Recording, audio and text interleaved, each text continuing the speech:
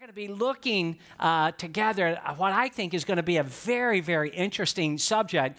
And you may be thinking, well, Christian atheist, that doesn't even make sense. How in the world, where did that even come up from? How can you even use in the same phrase the words Christian and atheist? And I'll take a moment to mention this to you. Just a few weeks ago, not long ago at all, I picked up a book, and I like to read, and I'd not yet read this book by Craig Groeschel called The Christian Atheist. And I'm telling you, it's one of the best books that I've read in a long, long time. So it just made me think, well, this would be something that would be good for us to talk a little bit about as a church. And so we're doing that. But again, we're only devoting 3 weeks to it, the remaining months in the month of August. So I'm like, you know what? This is a book that just challenged me, encouraged me, inspired me. And why not make it available to everybody in our church family? We have a limited number of copies out there today. If we run out, we'll get some more. But I would encourage every one of you to pick up a copy of this book and read it. I think personally it will challenge you, and it will go in a lot more depth and its spans than what we're able to do in just 3 weeks in this series together. But I wanted to mention that to you, and let's just go ahead and jump right in for time's sake. And a lot of you would be somewhat familiar with these facts. Facts are, as Americans are polled, as evaluations have been done, the most recent indicators would be that about 3 out of 4 Americans, 3 out of every 4 Americans believe in God. If you walk up to 75, and that would be pretty much on course throughout the nation, if you ask somebody, do you believe in God? About 3 out of every 4 would say, yes, I believe in God. Now, if you take it beyond that and you were to have a follow-up question to that, sort of poll question number 2, well, do you believe that Jesus Christ is actually the Son of God? Then 7 out of 10, 70% of people would say, yes, I believe that Jesus is the Son of God. Now, I want to go ahead and state the obvious right now, and I want to do it in the form of a question. And the question would be this. So if there are somewhere, and it's the obvious, but I want to state it nevertheless, if there are 70 to 75% of Americans, and I don't know how this would shake out around the world, we're just talking about where we live in this nation, North America, if you were to take 70 to 75% of people who would say that they believe in God, and they actually would take it beyond that, and they would say, it's more than that, we actually believe that Jesus is the Son of God. Now, consider that for a moment, and then ask yourself this question. Against the obvious, does that mean then that percentage of people, 70 to 75%, are deeply devoted to God and living out the teachings of Jesus?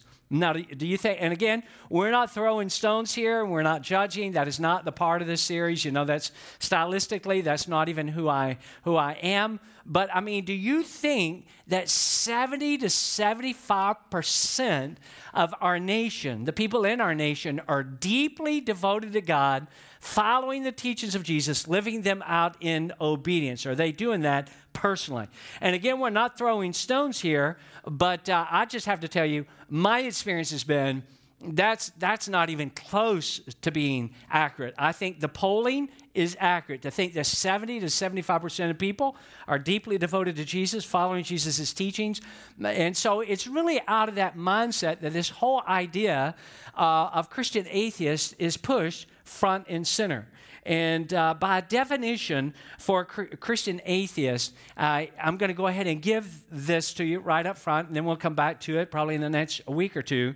But a Christian atheist, this is not my definition, but a Christian atheist is someone who believes in God, but lives as though God does not exist. Somebody, if you asked him, 3 out of every 4, do you believe in God? Yes, absolutely, I believe in God. Do you actually believe that Jesus is the Son of God? Yes, I do. But who live, they believe it, but they do not live their life. And again, we're not judging, we're just stating facts. Do not live their life as though God does exist. And sort of that is this idea of Christian atheists sort of emanating out of that. And there's a verse in the Bible that will help to launch us not into just today, but into this series. And I want you to look at this verse up on the screen. They claim to know God. They claim to know God, but by their what? But by their actions, they deny him.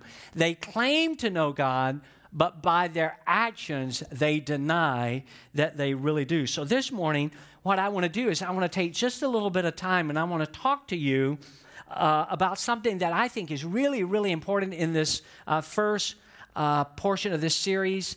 And it's when we believe in God, but we do not necessarily live our lives as though God exists. Now, I don't know where every person is spiritually. There's no way I could sort that out. There's no way that I could figure that out, just as you can figure out the depth and breadth of my spiritual life by us being, for a good portion of you, we're casually acquainted. And you'd have a hard time discovering that in my life. I'd have a hard time discovering that in your life. But again, a Christian atheist would be somebody that claims to know God, but by their actions, they deny him. So you're going to have to, in this series, sort of determine where are you at, where are you going. I don't think any of us stay neutral in any measure of our life, including our spiritual life. And so in this first message of this series, I want to take this idea of really knowing God, and I want to break it up into three categories, and I'll go ahead and give you the first one right now, and it is this. First category, we're talking about knowing God, knowing God. The first category would be this, that many people believe in God, but do not really know God. Many people who believe, if you ask them, again, they're part of the 70 to 75%, do you believe in God? Yes, I believe in God, but do you really know God? Do you really know God personally? If they were being accurate, there'd be a lot of that percentage that would say, I believe in him, but I don't really live for him. I'm not really following his teachings. Now, follow me on this for just a moment. It's like this. It's like when somebody would say, I believe in the existence of God, but I do not know God in a personal, intimate way. I believe in the existence of God. I really do, but I do not know him personally and intimately. And I'll just give you a little example of this. Some of you have heard me talk about it. You know what college football team I pull for because I'm from Atlanta, Georgia. And you're saying, well, Georgia Tech. No, it's not Georgia Tech. It's outside of the metro area. And greatest well-known Georgia Bulldog player of all time is Herschel Walker. And Herschel Walker played back in the 1980s before many of you were even born. And so Herschel Walker, and a lot of you have heard me mention that I actually ran into Herschel Walker in the Miami airport. Do I know Herschel Walker? Yes, I do. I know Herschel Walker. I saw him in flesh and blood in the Miami airport. I even waved at him, and I said, hey, Herschel. I said this literally. It's sort of stupid thinking of it now. I said, hey, Herschel. I said, all Georgia Bulldog fans love Herschel. And he smiled, and he was nice and kind. So do I believe in the existence of Herschel Walker? I absolutely do. Do I know him? I really don't. Does he know me? He really doesn't. He's heard of me, but he doesn't really know me. Not really. He hasn't heard of me. But scores of people live their life in this way. I'm a Christian, and here's why I'm a Christian, all right? Just see the fallacy of this. I'm a Christian, and here's the reason I'm a Christian, because I was raised in church. I'm a Christian in the real sense of the word because my parents were and are Christians, and they raised me to be a Christian. Therefore, unquestionably, I am a Christian. Or it's like this. I'm a Christian because I attend church on occasion. Therefore, because I come to church, somewhat, consistently, therefore that would mean that I'm a Christian. Another form of thinking in this regard. I am a Christian, and I know I'm a Christian because I'm not Buddhist, and I don't follow the teachings of Islam, or I'm not a Hindu. Therefore, by default, that must put me in the place of being a Christian. Or I throw out a prayer every now and then, especially when I get in trouble, especially when I have a big need, or I read a verse, or I've got something posted somewhere in my car, on the refrigerator, in the house, on my desk that has a verse on it that is a Christian verse straight out of the Bible. So based on things and other things that could be mentioned, I therefore must be a Christian. Does that mean that we're a Christian? And again, all of us would say, no, that is not an automatic in any stretch of the imagination. A Christian atheist, if we go back to that thought, is somebody that believes in God, but do not actually live their lives as though God exists. Listen to what, this is not on the screen, but listen to what James chapter 2 and verse 19 says. It says this, James is writing, and he says, you believe in God? Good. You believe in God? Good. Even the demons believe that. Wow. So it's more, wouldn't you agree, that being a Christian is more than just believing in God? I mean, if we were to take that all the way out, I'm a Christian because I believe in God, well, then that would mean that demons are Christians because they believe in the existence of God. And we know that that is not true. So here's what I want to do. I want to show you two verses now from 1 John that are very forthright. And the book was challenging to me. Working on this talk was challenging to me because God always works me over before he allows me to deliver a talk. But look at this verse right here, two verses actually. We can be sure that we know God if we obey his commands. We'll come back to that. How do we know that we know God? We know that we know God really personally if we obey his commands. Anyone who says, I know God, somebody says, I know God, but does not obey God's commands is a liar. Ouch. How many of you know that stings? Is a liar, and the truth is actually not in that person. Now, nobody wants to be called a liar. Nobody. I mean, do you think, wow, from time to time somebody calls me a liar and it's, I like it. It feels good. Nobody wants to be called a liar, but the Apostle John right here is saying, knowing God, according to John, is about so much more than just having a head knowledge about God's existence. Knowing God, this is the essence of what John is saying. Knowing God in a personal relationship is actually validated by nothing less than obedience to God's commands. Or if we're to take the New Testament, obviously into consideration the teachings of Jesus. John Ortberg has written this. It's a great statement. He says, it is easier to be smart than good. How many of you know that? It's easier to be smart than good. And then he elaborates. He said, you don't need to know more from the Bible. And he's not saying you shouldn't read the Bible or grow in your knowledge of the Bible. He's just simply making a statement. You don't need to know more from the Bible. You just need to do what you already know. That's a great statement. It's not that you don't know enough about the Bible. That's generally not our problem. That's not my problem. My problem is I've studied the Bible. I went to school to study the Bible. I spent 4 years plus studying the Bible. I studied the Bible virtually every week of my life. It's not that I need to know more of the Bible. There's a lot that I need to know, but I know a lot about the Bible, and that is not my challenge. My challenge is not knowing more about the Bible. Any of you struggle the way I do? My challenge is living out what the Bible teaches in terms of how I ought to live. Anybody else? Okay. Three of us. All right, thank you. Three of us. The rest of you are doing a whole lot better at this than we three are.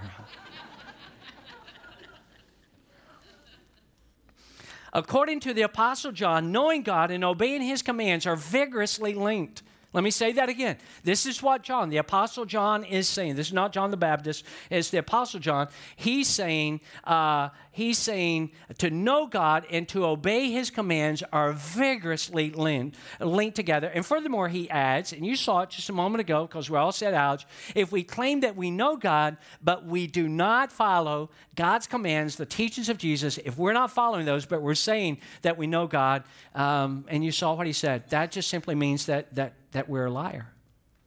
That we're a liar.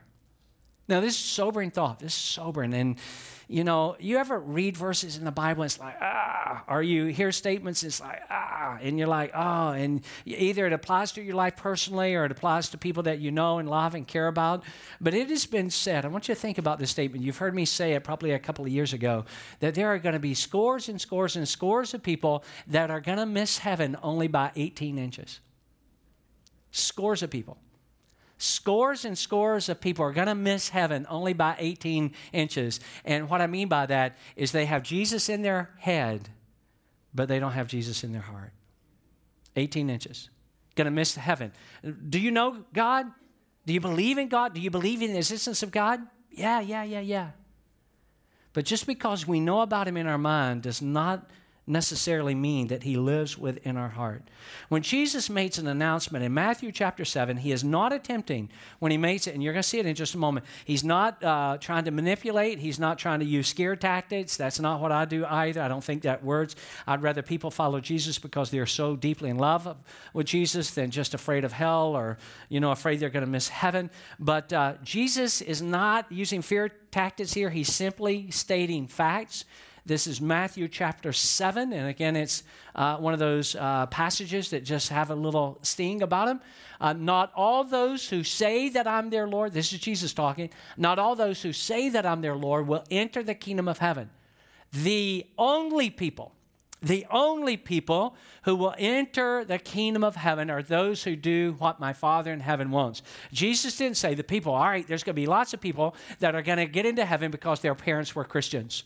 There's going to be lots of people that are going to get into heaven simply because they're Christian by default because they haven't chosen the path of another world religion. There's going to be scores of people that are going to be in heaven because basically, morally speaking, they're pretty good people. They're better than most people in society. Jesus does not say any of those things. Jesus does not say that people are going to get into heaven because they believe. I've had multitudes of conversations with people that you just hear it, and sometimes you don't even have a chance to get into the depth of it, but people that say, yeah, I know I'm going to heaven. And, well, how do you know? I believe in God. That's it. I believe in God. Jesus said, people who are going to get into heaven are those who do what my Father in heaven wants. On the last day, many people, Jesus said, will say to me, Lord, Lord, we spoke for you. Lord, through you, we forced out demons. We did many miracles. Look at all this. This pretty impressive resume. Then I will have to tell them clearly, get away from me, you who do evil. I never knew you. Now, Jesus knew them because Jesus is part of the creation, but Jesus didn't know them personally because people don't always, even people who believe in the existence of God, do not always give Jesus room in their life. So first category would be many people who believe in God, but they do not really know God. So you got to determine which of these three categories you're going to fall most in line with. Second category, all right, you ready for another one? Many people believe in God, but they do not know him well. They believe in God, but they do not know him well. And this would be more descriptive of somebody that at some point in their life, it's not like somebody that's never known God. It's like people who maybe even walk with God, and maybe even in their life they had an experience with God at some point in the past. Maybe some supernatural event occurred in their life. Maybe they were on the receiving end of a miracle from God. Maybe it's a person that grew up in church, and so they knew the songs and they knew the verses and they knew the language. How many of you know the language of Christianity? A lot of us are great at it. It's called Christianese. How many of you're fluent in Christianese? I mean, you know how to say the secret handshake and all of that. This would be descriptive of somebody that was more deeply devoted to Jesus. Maybe deeply devoted to Jesus before they went off to college. And then, they went off to college and they got challenged in their faith or confused about their faith. Or maybe it's somebody that said, well, you know what? As long as my kids were young, I want to be sure that my kids were up, going. As long as my kids were at home, that I made sure. But, that's really more past for me than it is a reality for me. Or maybe that is descriptive of your life. You knew him well. You had an experience with God before you got hurt or before you got offended or before you got disheartened. You may likely fall into this category if the vibrancy of your faith and your passion for Jesus is now in a past tense form, what it used to be. Your passion for Jesus, the vibrancy of your faith, you might possibly fall into this category when you refer to that you have to, being true to yourself, refer to it in a past tense rather than a present fact, which is what would be a reality for you right now. Maybe you're a person, and again, I don't know you completely well. A lot of you I don't, some of you I do, but and you don't know every detail about my life, but maybe you fall, and again, this is not throwing stones. We're talking here, we're family here. Maybe for you have been thoroughly informed concerning Jesus. Maybe you are thoroughly informed concerning the Word of God or the Bible, but you are not allowing yourself to be transformed by the power of God. And there's a difference. How many of you know there's a difference? There's a difference between being informed and being transformed by the power of God. Is it possible that Paul had this in mind when he writes this to a group of people that are living in a place called Galatia? Look at these verses up on the screen. A couple of verses here. When you didn't know God, you were slaves to things which are really not God's at all. But now you know God. And then he sort of says, changes the phrase here, or rather God knows you. So how can you turn back again to the powerless and bankrupt principles of this world? Why do you want to become their slaves all over again? Would you take just a moment before we move on to the third category? Would you pause right here, right now, and sincerely ask yourself, when I think about the vibrancy of my faith, when I think about my passion for Jesus and my obedience to the teachings of Jesus, and again, just being honest with yourself, do I have to describe it with past tense terms, what used to be true of my life, or is this the present reality of your life? Think about that. Ask yourself this question. Is there anything that I find myself turning back to? Is there anything that, was once a part of my life and I was a slave to it? Maybe you were addicted to it.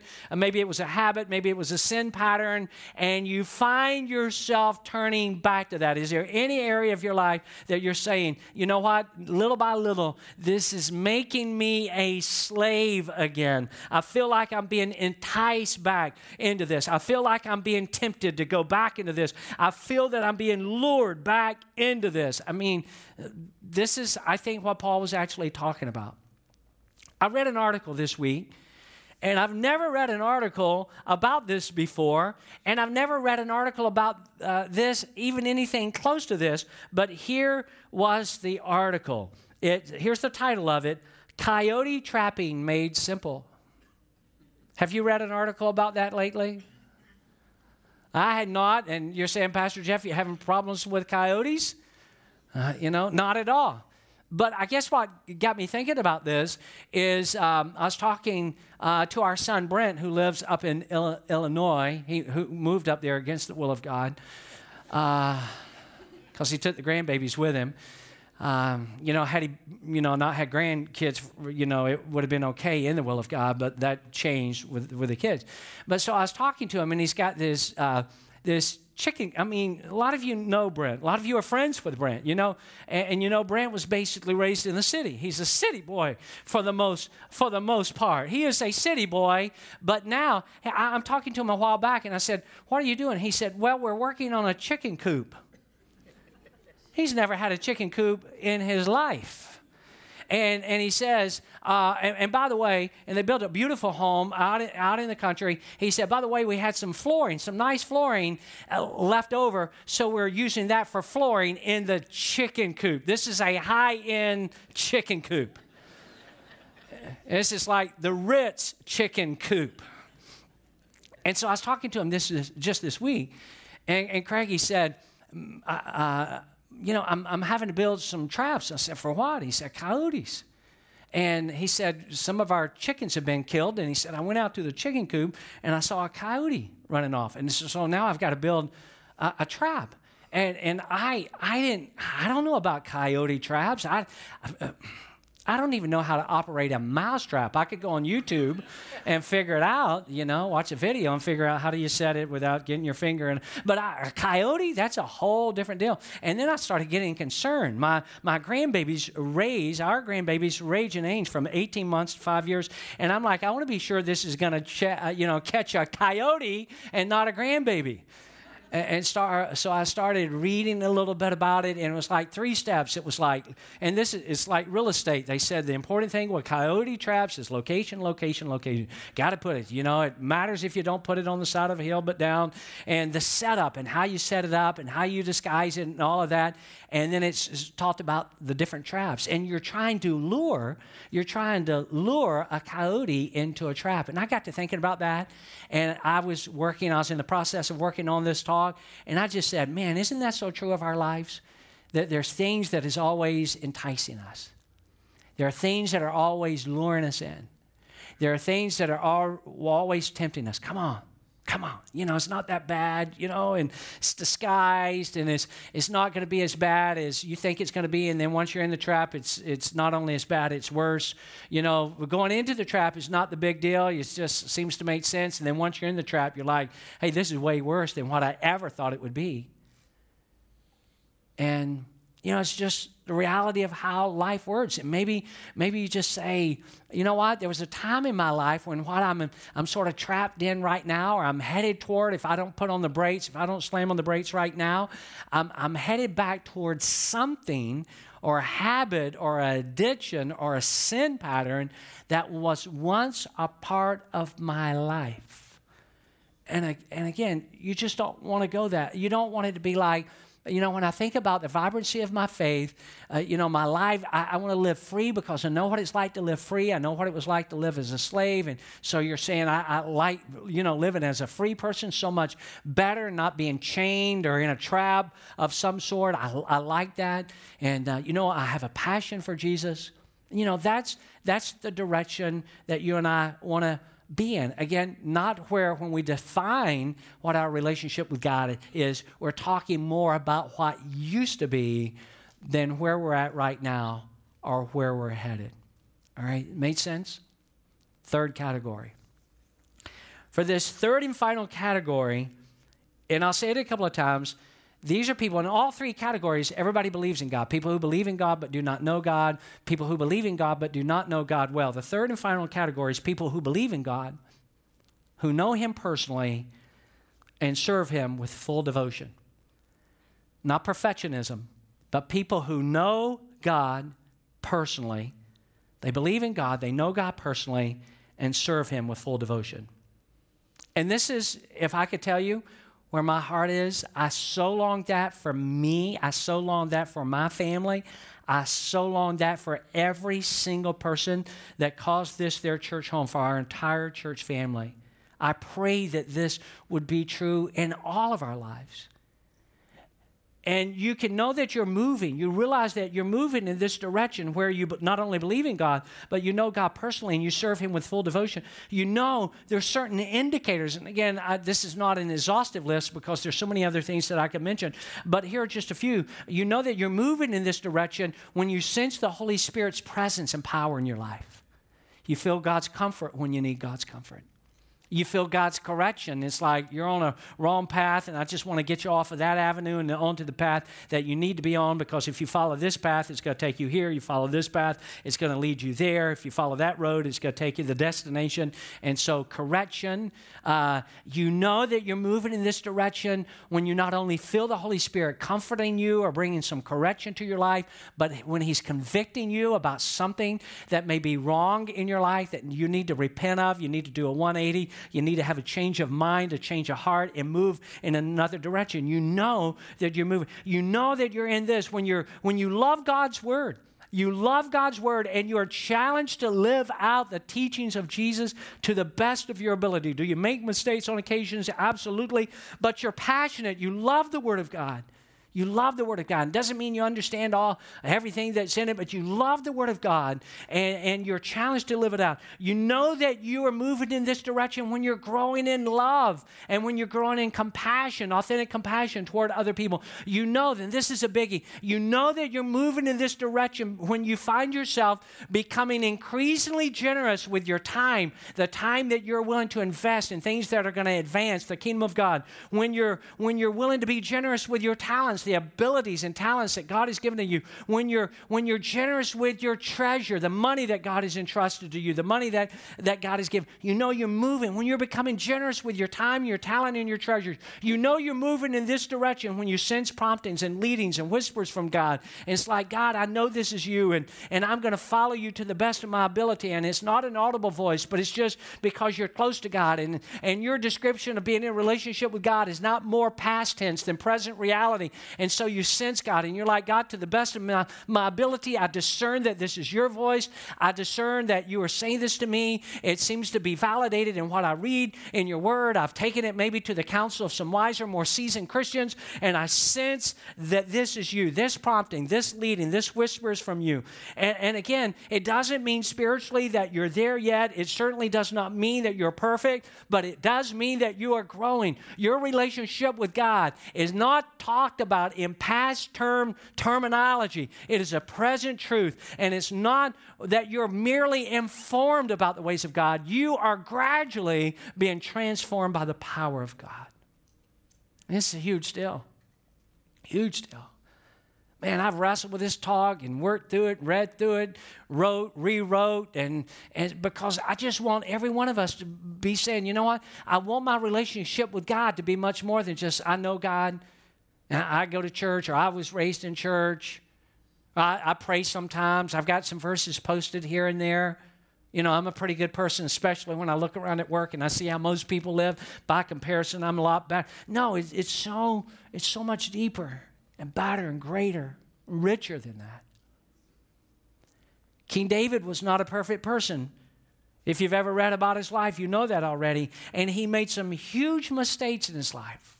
Huge, massive. And yet, because David loved God and because David longed for God, he was able to get his life spiritually back on track. It wasn't like, all right, God, I just so blew it. Here I am, you know, a great man of God, king of Israel, and all this responsibility, I blew it, and that's it, you know, one and done kind of deal. No, he so loved God, and he so longed for God, that in reality, he was able to get his life back on the right track. I love this. Take a look at this. This is out of the Psalms. Look at it with me. He says, oh God, you are my God. I mean, this is a personal description. You are my God, earnestly, passionately, wholeheartedly. I seek you. My soul thirsts for you. My body longs for you in a dry and weary land where there is no water. I've seen you in the sanctuary and beheld your power and your glory. Because your love is better than life, my lips will glorify you.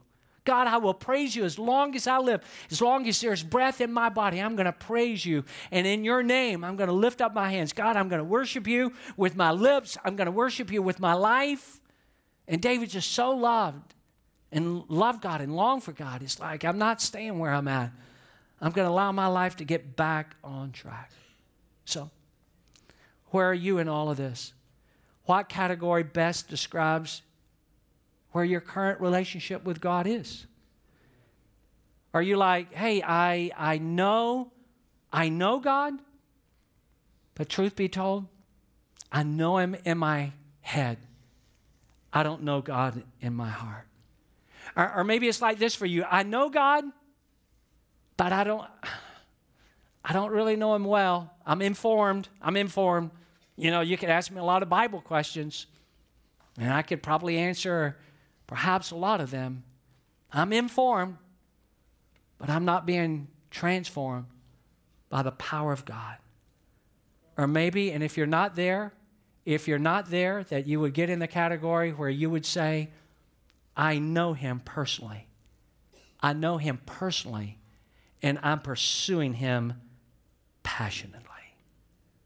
So where are you at in that regard? Would you stand, everybody stand for a closing prayer?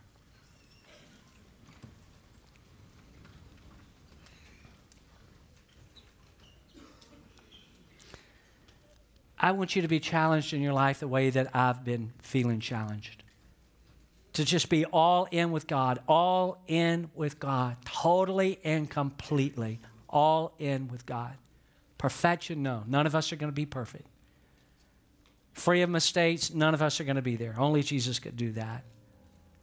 But I don't want for our church family for you to just know God in your mind. I shudder to think, I really do. It's like I get a chill in a negative way to think that there are people that are here, a whole lot at our church, but at the end of time, on the last day, as we saw in that verse, will miss heaven by 18 inches because Jesus was in their head, but not in their heart. I don't want that to be true of any person here. I don't want it to be true of any person here that when they talk about their relationship with God, it's what used to be in the past. It was, this is how my life was. This is what I was doing. This is how I was growing in God. No, I want it to be a current reality in your life. I don't want you to just be informed. I don't want to just be informed. I don't want to have my head filled with Bible knowledge and not be living it out. I don't want that for my life. I don't want it for my family. I don't want it for your life. And maybe you're here today and you just say, you know what, Jeff? I know God. I believe in the existence of God. I would fall into that poll. I would be part of the 75% that would say, I believe in God. I would be part of the 70% that would say, I actually believe that Jesus is the Son of God. I believe those things. But Jesus is in my head. I believe in the existence of God, but I don't know him personally. I've got Jesus in my head, but I don't have Jesus in my heart. And if that's you and you want to become a Christian today, you want to come to Jesus just the way you are, warts and all, problems and all, sin and all. If you want to come to Jesus this morning, I promise you, Jesus will receive you just as you are. But you've got to come. Jesus has already walked toward you. You've got to walk now toward Jesus and say, Jesus, I want you to be more than just in my head. I want to receive you into my heart. I want to know you not just as a distant deity. I want to know you as my Savior. I want to know you as my friend. I want to know you as my Father. I want to know you personally. I want to know you personally. And if that's you, you just, while nobody's looking around, just put your hand straight up in the air, straight up in the air, as high as you can get it. Just put it straight up in the air, as high as you can get it. All right. Wow. See a lot of you raise your hand. You can put your hands down now, and would you just pray this prayer in your heart and your mind? And it doesn't even have to be the exact words, but you just, as I'm praying, you can just pray it in your mind. You can even say, yes, Lord, yes. God, that's me. That's where I'm at. Yes, God. Just say something like this. Jesus, I want it to be more than just in my head. I want you to be in my heart. I want to be forgiven of my sin. I don't want to miss heaven. I don't want to miss heaven believing that you exist, but I'm willing to live my life for you. I don't want, when I think about spiritual things, to just think about what used to be before I went off to college. I don't want it to be what used to be when my kids were still young and at home. I don't want it to be, at some point in the past. Jesus, come into my life. Forgive me of my sins. I want to live my life knowing you personally. And so today, I surrender myself to you, the best I know how to do. And there may be those of you today that you just say, well, I've walked with Jesus vibrantly in the past. I've had a vibrant faith. I've had a passionate love for God, but just over time I have drifted. And I've just, I once walked in freedom, but I've become a little bit of a slave again. And when I think about my life, it's not what is, it's what was. And I know that I need to rededicate. I need to get back on track. My mistakes may have not been the same as David, and my struggles may have not been the same as David, but I love God. And I long for God, and I want to get back on track. And if that's you, you recommit, you re-up, you just sign back up to say, God, that's what I want in my life. And God says he receives us. None of us want to be a Christian atheist. We don't want to just believe in God, but live as though God does not exist. So God, make that a reality for all of us today. In Jesus' name. In Jesus' name. We're going to build on this next week, and I hope every one of you will be back next week and bring somebody with you. Can we give Jesus a big hand clap of praise before we're done today? I love you, everybody. Have an awesome week. See you next Sunday. Don't forget the book.